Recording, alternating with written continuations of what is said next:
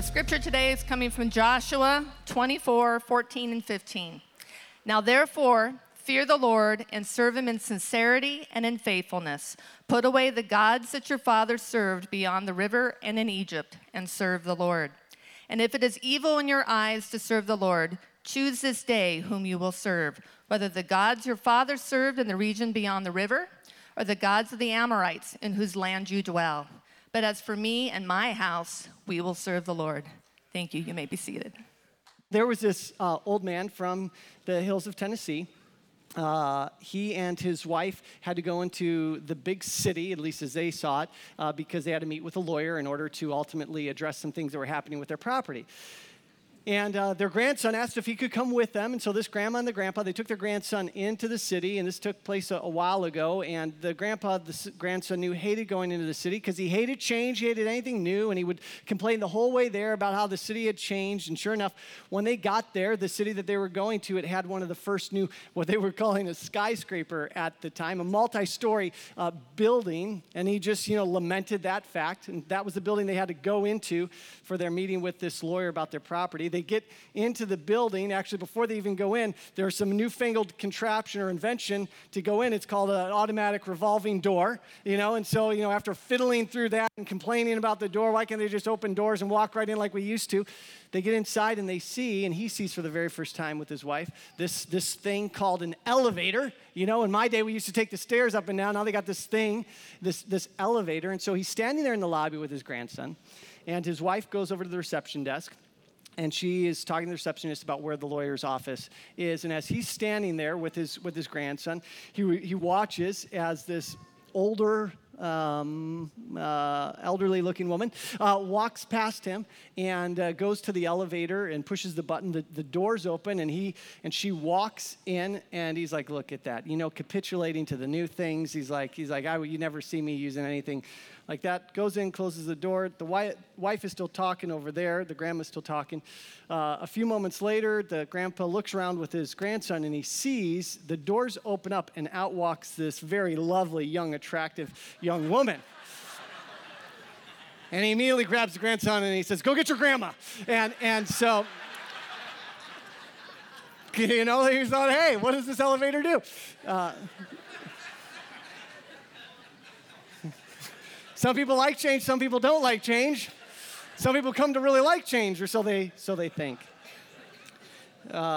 Just a humorous story. I remember the first time I heard it.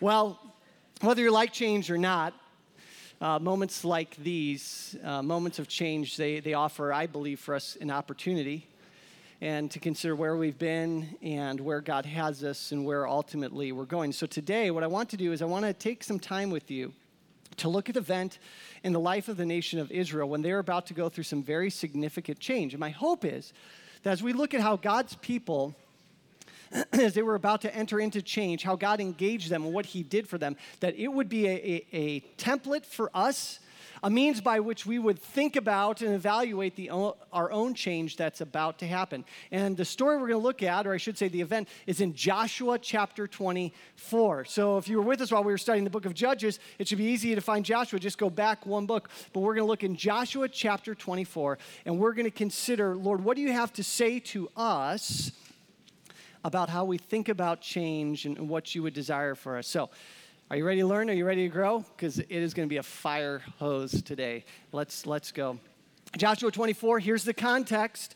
Joshua is this man of God. He is part of the generation of God's people who were rescued and redeemed out of Egypt. He was one of the two spies that when the people of God were going to take over the promised land, he went in first and he said, God's going to give us this land. When Moses, who had been the Israelites' leader when they went out of Egypt, died, God called upon Joshua to lead the people during the time when they were passing from the desert and into the promised land to take possession of it and conquer it. So Joshua is the last leader of the Egyptian generation who had seen what God had done, who had experienced his faithfulness. And as you come to the end of the book of Joshua, this chapter in particular, Joshua knows that he's going to die. He knows that the last of that generation is going to go away. And he knows that when he dies, Israel will still now be responsible for finishing the task of conquering the promised land and of settling in it. And he knows that they will not have anyone from that previous generation to guide them. And so Joshua, upon knowing this will usher in a very significant season of change, comes and he speaks to them. And while change isn't necessarily a bad thing, how we process that change, how we think about that change, it will dictate what we look like on the other side. And Joshua knows this. And so look with me. I'm going to read an extended portion here of Joshua 24, what takes place. Starting in verse 1. Joshua gathered all the tribes of Israel to Shechem, and he summoned the elders and the heads and the judges and the officers of Israel, and they presented themselves before God. And Joshua said to all the people, "Thus says the Lord, the God of Israel." Joshua says, I've called you together, but now listen to what God has to say to you as you're about to enter into this time of change. Long ago, your fathers lived beyond the Euphrates, Terah, the father of Abraham and of Nahor, and they served other gods. Then I took your father Abraham from beyond the river and led him through all the land of Canaan and made his offspring many. I gave him Isaac, and to Isaac I gave Jacob and Esau, and I gave Esau the hill country of Seir to possess. But Jacob and his children, they went down to Egypt, and I sent Moses and Aaron, and I plagued Egypt with what I did in the midst of it. And afterward I brought you out. Then I brought your fathers out of Egypt, and you came to the sea, and the Egyptians pursued your fathers with chariots and horsemen to the Red Sea. And when they cried to the Lord, he put darkness between you and the Egyptians and made the sea come upon them and cover them. And your eyes saw what I did in Egypt. And you lived in the wilderness a long time. Then I brought you to the land of the Amorites, who lived on the other side of the Jordan. They fought with you, and I gave them into your hand. And you took possession of their land, and I destroyed them before you. Then Balak, the son of Zippor, king of Moab, arose and fought against Israel. And he sent and invited Balaam, the son of Beor, to curse you. But I would not listen to Balaam. Indeed, he blessed you, so I delivered you out of his hand. And you went over the Jordan and came to Jericho, and the leaders of Jericho fought against you, and also the Amorites and the Perizzites and the Canaanites and the Hittites and the Girgashites and the Hivites and the Jebusites. And I gave them into your hand. And I sent the hornet before you, which drove them out before you, the two kings of the Amorites. It was not by your sword, by your bow. I gave you a land on which you had not labored, in cities that you had not built, and you dwell in them. You eat the fruit of the vineyards and the olive orchards that you did not plant. This is the word of the Lord, amen? Amen. We see here in this interaction something very, very powerful. In the face of the change that Israel was about to experience, the transition of leadership and a task still to be done, in light of this new season that they're going to enter into, God comes and he speaks through Joshua. In verses 2 through 13, God speaks to Israel. And what does he do, church? He recounts for Israel well over 600 years of their history, all that they experienced, all that they went through for the last 600 years. But why? Why in the face of their changing situation does he give them a history lesson? Why recount their history the way that he does? If you're paying attention, if you're listening closely, it's because their history lesson, spoken to them by God, teaches a very important lesson, one that they need to carry with them into this new season, one that will ultimately challenge them, and I believe today challenge us today in some very powerful ways. What is the lesson that God has to teach them? Well, again, if you were listening, notice how at every twist and every turn in the history of Israel, first, God was there. Did you hear it? Over and over again, God was there. And he wasn't just there as an observer watching. We get from the text that he was active and engaged. 17 times in 11 verses, God says to Israel, I did this for you. Then I did this for you. I gave you this. I gave you that. I did. 17 times God speaks. He makes it abundantly clear as he rehearses their history, as he looks at their past with them, that not only was he present, but he was involved. And not only was he involved, he was acting on their behalf for their good. Israel's about to lose Joshua as their leader. They're about to go through a season of radical change, but God comes to them. And what does he do? He says, let me remind you of who I am and what I have done. He unfolds for them that when they experienced change in their past, he was there. He was there. He was with them through it all, and he wasn't only with them, he was at work for them. Church, everything that God does, including in the communication of his word, has a purpose, and he's recounting to Israel their history because he wants them to see something. What he wants them to see is this very simple but profound truth.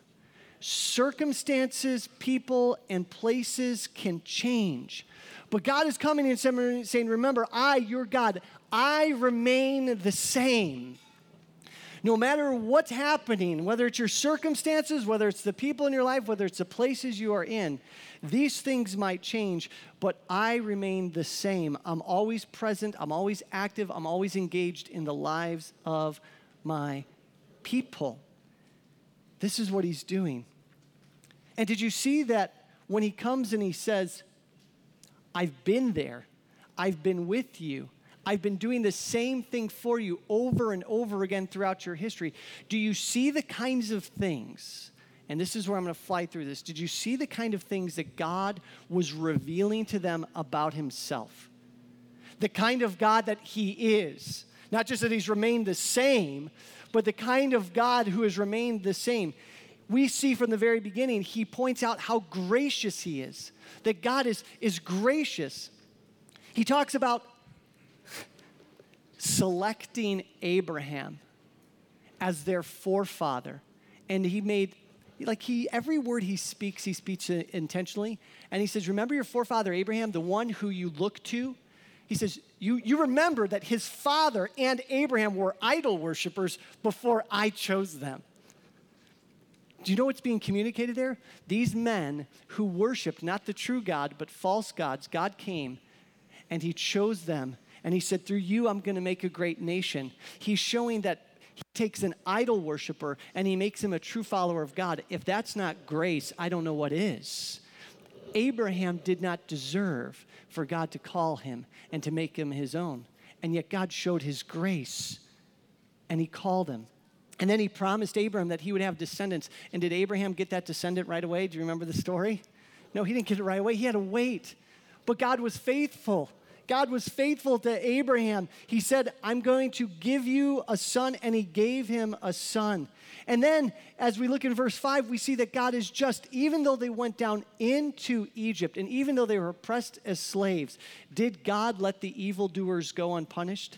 Did Egypt get off scot-free for what they had done to God's people? No, he says, don't you remember the Red Sea? Yeah, the entire army of Egypt was chasing you, and then the waters collapsed and wiped them all out. God's like, I am a just God. You see my justice. I rescued you. I put darkness between you and the Egyptians. I'm a God who rescues. I'm a God who's just. I'm a God who protects.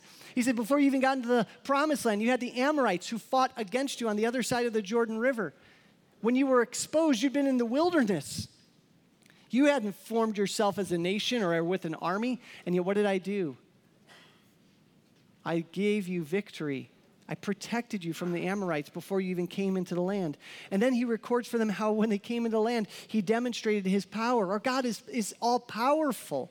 He conquered the people without even Israel having to raise a sword. Think about what happened in Jericho. Did you see how he mentioned the story of Jericho?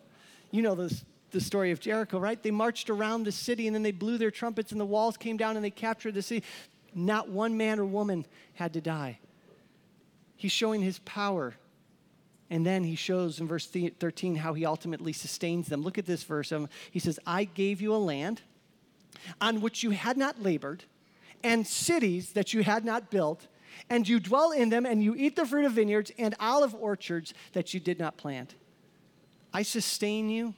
I've done all this for you. Church, God recounts Israel's history to them. He reminds them of who he is and what he has done. He shows that he's always been at work around them. I'm the one who saves you. I'm the one who sustains you. I'm the one who protects you.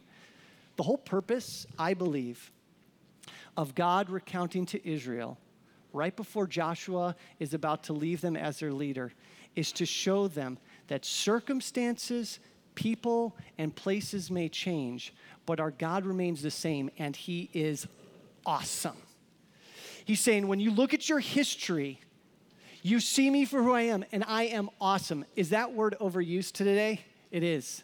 But let's remind ourselves of what it means for something to be awesome. It is something that elicits awe. Something that you look at and say, there's nothing quite like that. There's nothing quite like that. And when God recounts to the people who he is and what he's done, he's like, I want to elicit awe from you. I want you to know that I am the same God always and forever, and I am awesome in all my ways. I'm unlike anything else.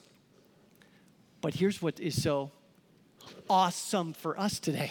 Something that should elicit awe from you is that you can look at that and you say, that's great. God did all of those things for Israel. Isn't that wonderful what he did for them, how powerful he is, how he protects, how he conquers, how he does it. You know, it's great to know what God can do for a people like Israel.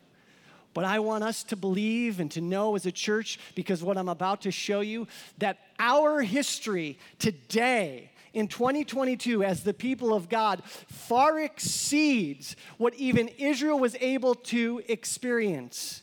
Because yes, they saw him, take care of the Egyptians at the Red Sea, and he was faithful to his promises with Abraham. But I want you to listen to what the Apostle Paul says is our history.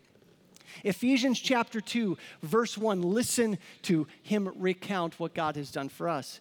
And you were dead in your trespasses and sins in which you once walked, following the course of this world, following the prince of the power of the air, the spirit that's now at work in the sons of disobedience. We were slaves to a horrible master, among whom we all once lived in the passions of our flesh, carrying out the desires of the body and the mind. And we were by nature children of wrath. That means those who were under wrath, like the rest of mankind. But God, being rich in mercy because of the great love with which he loved us, even when we were dead in our trespasses and sins, made us alive together with Christ. By grace, you have been saved. Amen? That's your history that you just read there. If you don't know this about yourself, then you're missing to see how awesome God is.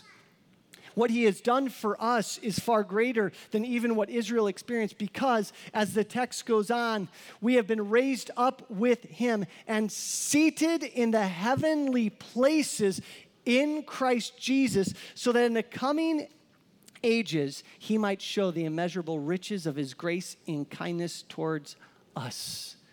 You have been adopted and brought into God's family. You don't have a promised land that you're looking forward to, a physical place. You have the glories and the joys of heaven and the presence of God that will be yours for eternity. Our God does not change. He has shown us grace. He protects. He sustains. He has done in and through Jesus Christ for us great and marvelous deeds. And so even as we think about our season of change, I want you to see that our history is even greater in and through Jesus Christ than what was recounted to Israel. And this is where I wrote down this week, our view of God cannot be high enough. Our view of God cannot be high enough. To think about how glorious and wonderful he is and what he has done, we proclaim, as Joshua proclaimed, that circumstances, places, people might change, but our God remains the same for us, and he is awesome. The author of Hebrews said, just in case you forget it, Hebrews 13:8 says, Jesus Christ is the same yesterday, today, and guess what? Forever. Forever. This is who our God is. It's not just the God of Israel.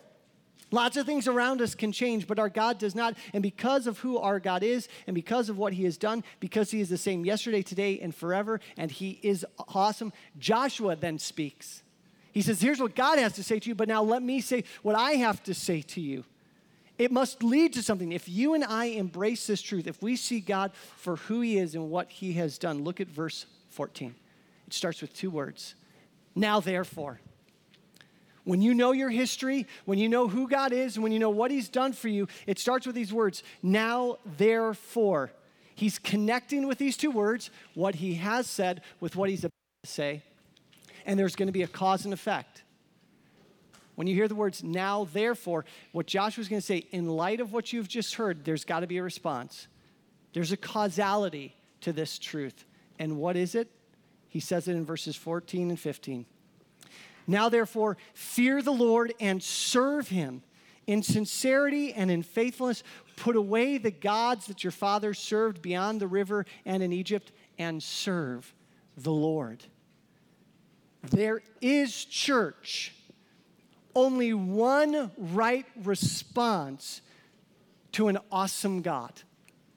There is only one right response to an awesome God, and Joshua tells us what it is: worship. The only right response to this information that you and I have received here this morning and that they received all those years ago, Joshua said, is a call to worship. Now, if you notice, Joshua doesn't exactly use those words, does he? He doesn't use the word worship, but he uses two words to describe it. Two phrases that are different sides of the same coin of worship. He comes and he says that they are called to fear the Lord and serve him. We're going to talk about those two phrases because they encompass a life of worship. The correct response to knowing who God has been in the past and who he will be in the future for you and me is to fear him and to serve him. Now let's talk about what it means to fear the Lord, because a lot of people don't get what that means, right? Does that mean I'm supposed to be afraid of God? That the response to God is to be afraid of him? Because when you're afraid of something, do you draw close to it or do you run from it? Come on now. If you have half a brain and you're afraid of something, do you draw close to it or do you run from it, right? Well, some of you get paralyzed, but you should run from it, right? You're like, I don't want to go there. I don't want to engage it. But when we talk about the fear of the Lord here, here's what we're talking about. Fearing the Lord, it refers to a heart of worship. And when we talk about serving the Lord, we're talking about an act of worship. I'm so grateful that Joshua does actually use this phrase as we find in the Old Testament, that you and I are called to fear the Lord. I'm going to do something here that I hope will help you get your minds around what it means to really fear the Lord and why that's actually one of the best ways that we can describe how we are to have a heart towards God. You see, to fear the Lord, to put it simply, is this: to know and to relate to God as he has revealed himself. To fear the Lord is to know and relate to God as he has revealed himself. Not as you and I think we should have a relationship with God, not as though we think who God is, but as he truly has revealed himself to be. You see, there's something in our world that I think helps to capture the idea of what it means to really fear the Lord, to understand what that means. You see, in our world, we have this thing called fire, right? This is one of my little, yeah, that's hot. I don't know if you can see the little flame that's up there. But we all know about fire, right? Think about fire for a moment. Think about its attributes. When you know fire for what it is and what it can do, think about how you engage it. You see, some of us, at certain times, we can say that we absolutely love fire, and that fire is actually a really good thing. If you have ever been out in the cold camping, and you get that fire started, what does the fire do? It draws you to itself. I love a good campfire. It gives warmth, it gives heat. And so fire, in one sense, it's this thing that you say, I actually love it. It's so good. It's got these properties that keep me warm. If you have a torch in a dark place, if somebody lights a match or strikes a fire, all of a sudden it brings light, it illuminates. And so fire isn't something in those moments that repel us, something that we want to stay away from. We say, no, fire, it's this good thing because it gives light, it gives warmth. It makes known to us the way that we should go. Do you see there's moments when fire is a really good thing? But then we also know that fire is also what? It's dangerous. At least it can be. Engaged in the wrong way, not respected, not recognized what its properties can do, it can become a very dangerous and even deadly thing. It can burn, it consumes, it can destroy. And so we have this also at the same time we can say, oh man, I love a good fire.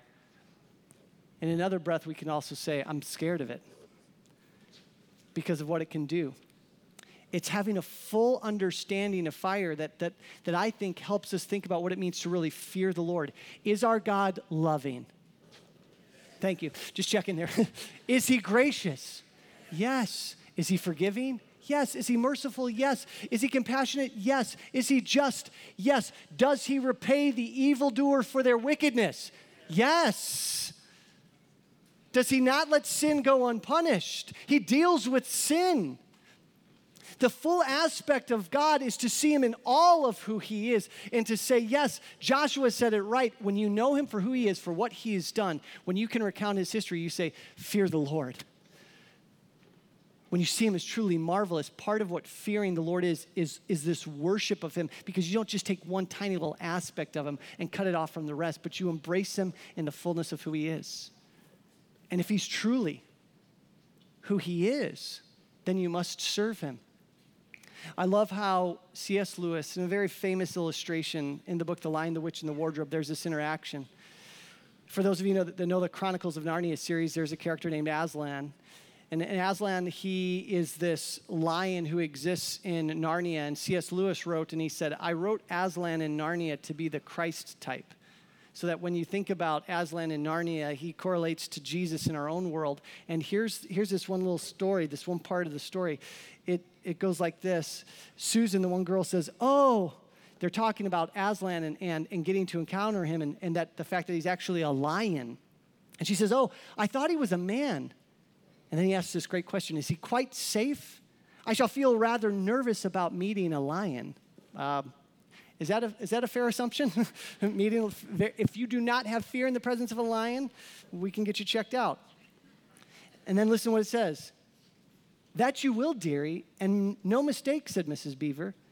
If there's anyone who can appear before Aslan without their knees knocking, they're either braver than most or else just silly. And then Lucy says, then he isn't safe? Safe, said Mr. Beaver.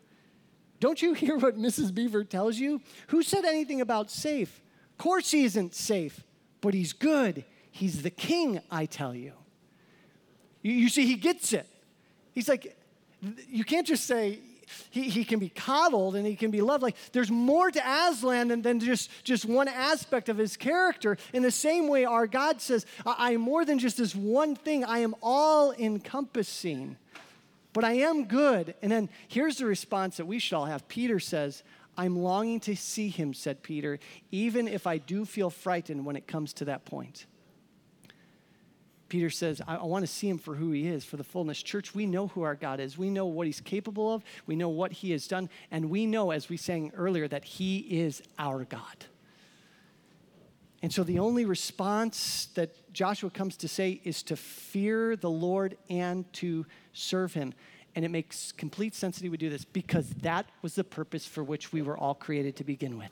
Every single man and woman in this room has been made in the image of God. We were created from the beginning to bear his image, to live lives of worship for him. Not lives focused upon ourselves, but lives that make much of him. A life fully devoted to him.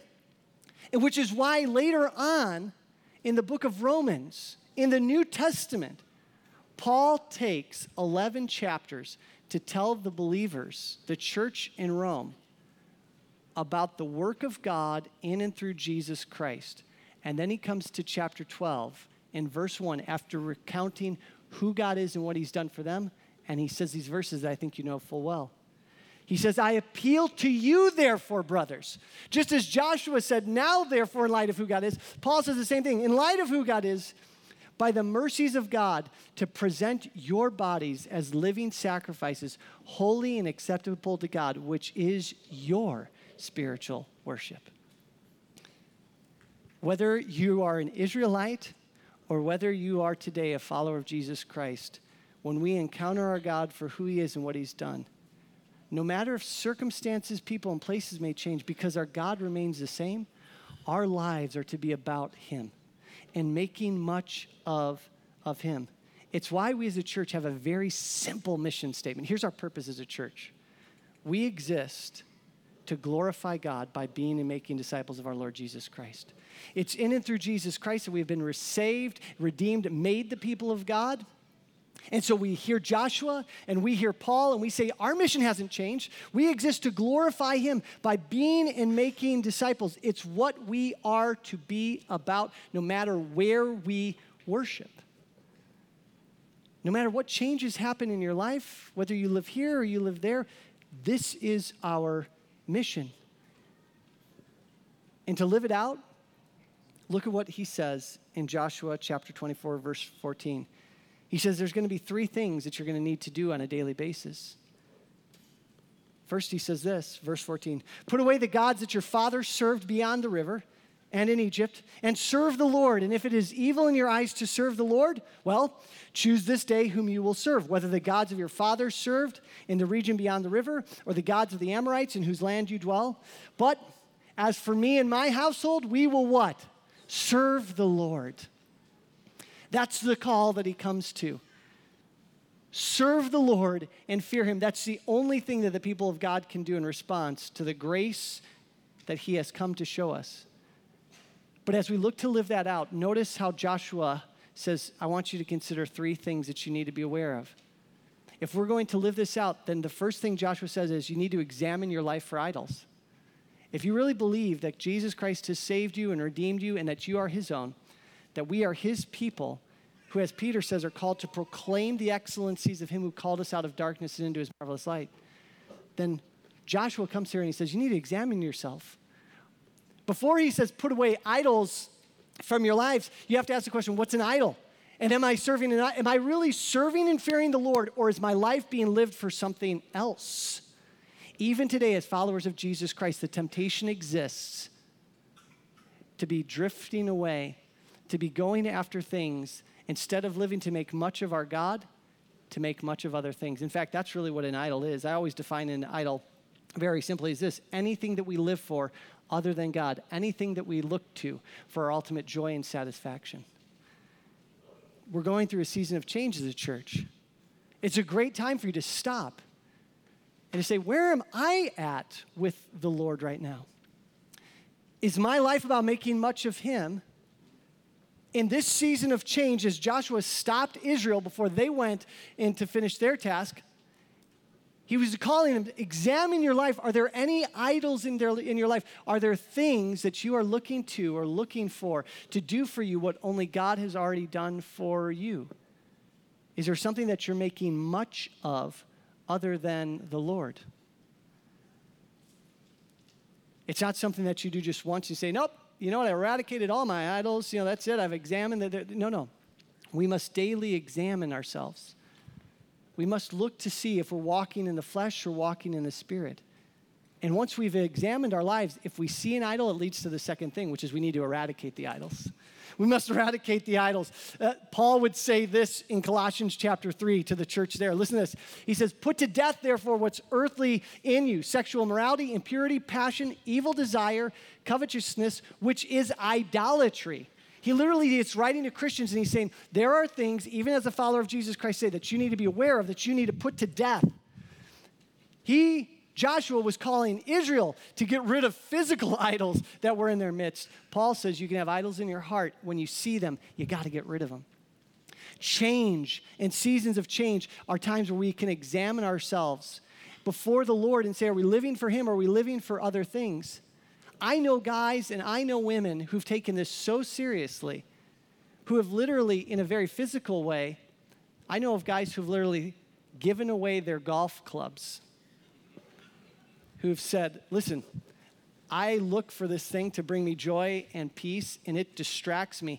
And you know what? I could keep my golf clubs, and I could try and deal with it, but I just got to get rid of my golf clubs completely. I know guys who have sold dune buggies, who've sold trailers and campers because they said, I made too much of going out to the desert and participating in those activities. I've known people who've come to me and said, listen, I had to cut those friends out of my life. I've been ghosting them. I'm not returning their phone calls because I know that they lead me away. I've looked to those friends to be for me what only God can be for me.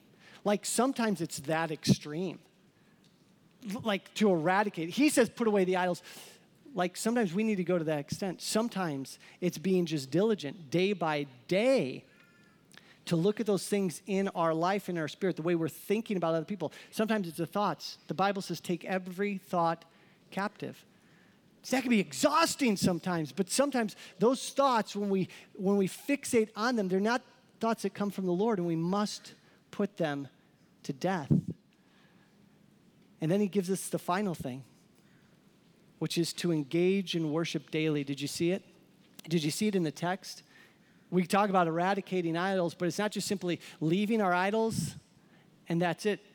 Joshua says, choose this day whom you will what? Serve. Choose this day. And tomorrow you're going to have to choose it again. Will I look to him? Will I look to his word? Will I celebrate Christ for who he is and what he has done? This is Joshua saying, when you recount your history, when you think about it in this time of change, examine your heart for idols, eradicate any that you see, and then daily look to worship him. Why? Because circumstances, people, and places can change, but our God remains the same, and he is awesome. What are you doing? What am I doing on a daily basis to cultivate in my heart a knowledge of how awesome my God is? It's why we gather for worship. The preaching might be so-so, the worship could be great, but the truth is we gather here to hear some truth that our hearts need to be reminded of who our God is so that we can do, as Joshua said here, daily choose to worship the Lord. And when you put this all together, church, when you begin to see these truths, when you put them all together, it leads us to where we find ourselves today. That whether you're the Israelites getting ready to conquer the promised land, or your Valley Center Community Church getting ready to move into a permanent new building of worship, here's the truth. Our place of worship may change, but our mission remains the same because of who our God is. What we're going to talk about over the next 3 weeks as we enter into the new worship center is we're going to take 3 intentional weeks focusing on the God that we glorify. Because what do our hearts need today and every single day is a bigger picture and a greater knowledge of the God that we serve. Because when we see him for who he is, then we embrace all that more our mission. That we exist to what? Glorify him. To live for him.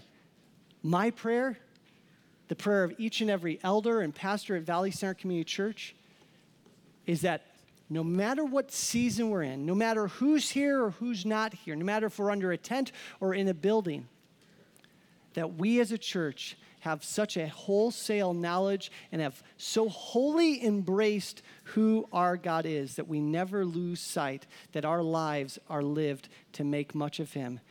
And so whether we eat or drink, whether we worship in a tent or in a building, whether we live in Valley Center or we move to Texas, whatever you do, you do all to what? The glory of God, because our God remains the same, so the mission does not change. May he forever be praised and worshiped in this place. Amen? Amen. Let's pray together. Lord, as we come and gather once again, Lord, all we're doing is what the people of God have done historically through the ages. We see it here when Joshua called the people of God to gather before you. How awesome is that? You were the God who saw them and spoke to them all those years ago. And you're the God who sees us and speaks to us today through your word, so that as we go into the world, no matter what happens in our life, no matter what changes around us, the truth is you remain the same and you are awesome. And so we embrace every single day the mission that you have given to us. And so help us as your people to take this moment and this season and this time in our life, Lord, to embrace this change as an opportunity to once again embrace you for who you are, for what you have done. And if there's anyone here today whose story is not the story of Ephesians chapter 2, who have not been yet delivered from the domain of darkness and brought into your marvelous light, that they would know that they'll never get there on their own. Just as Israel could never conquer the promised land on its own, but that through your work, by grace, through faith in Jesus Christ, they can make the greatest history be their history, as they can know today the forgiveness of their sins as we know the forgiveness of ours through Christ our Lord. And we pray and we ask this in his name, and all God's people said, amen and amen.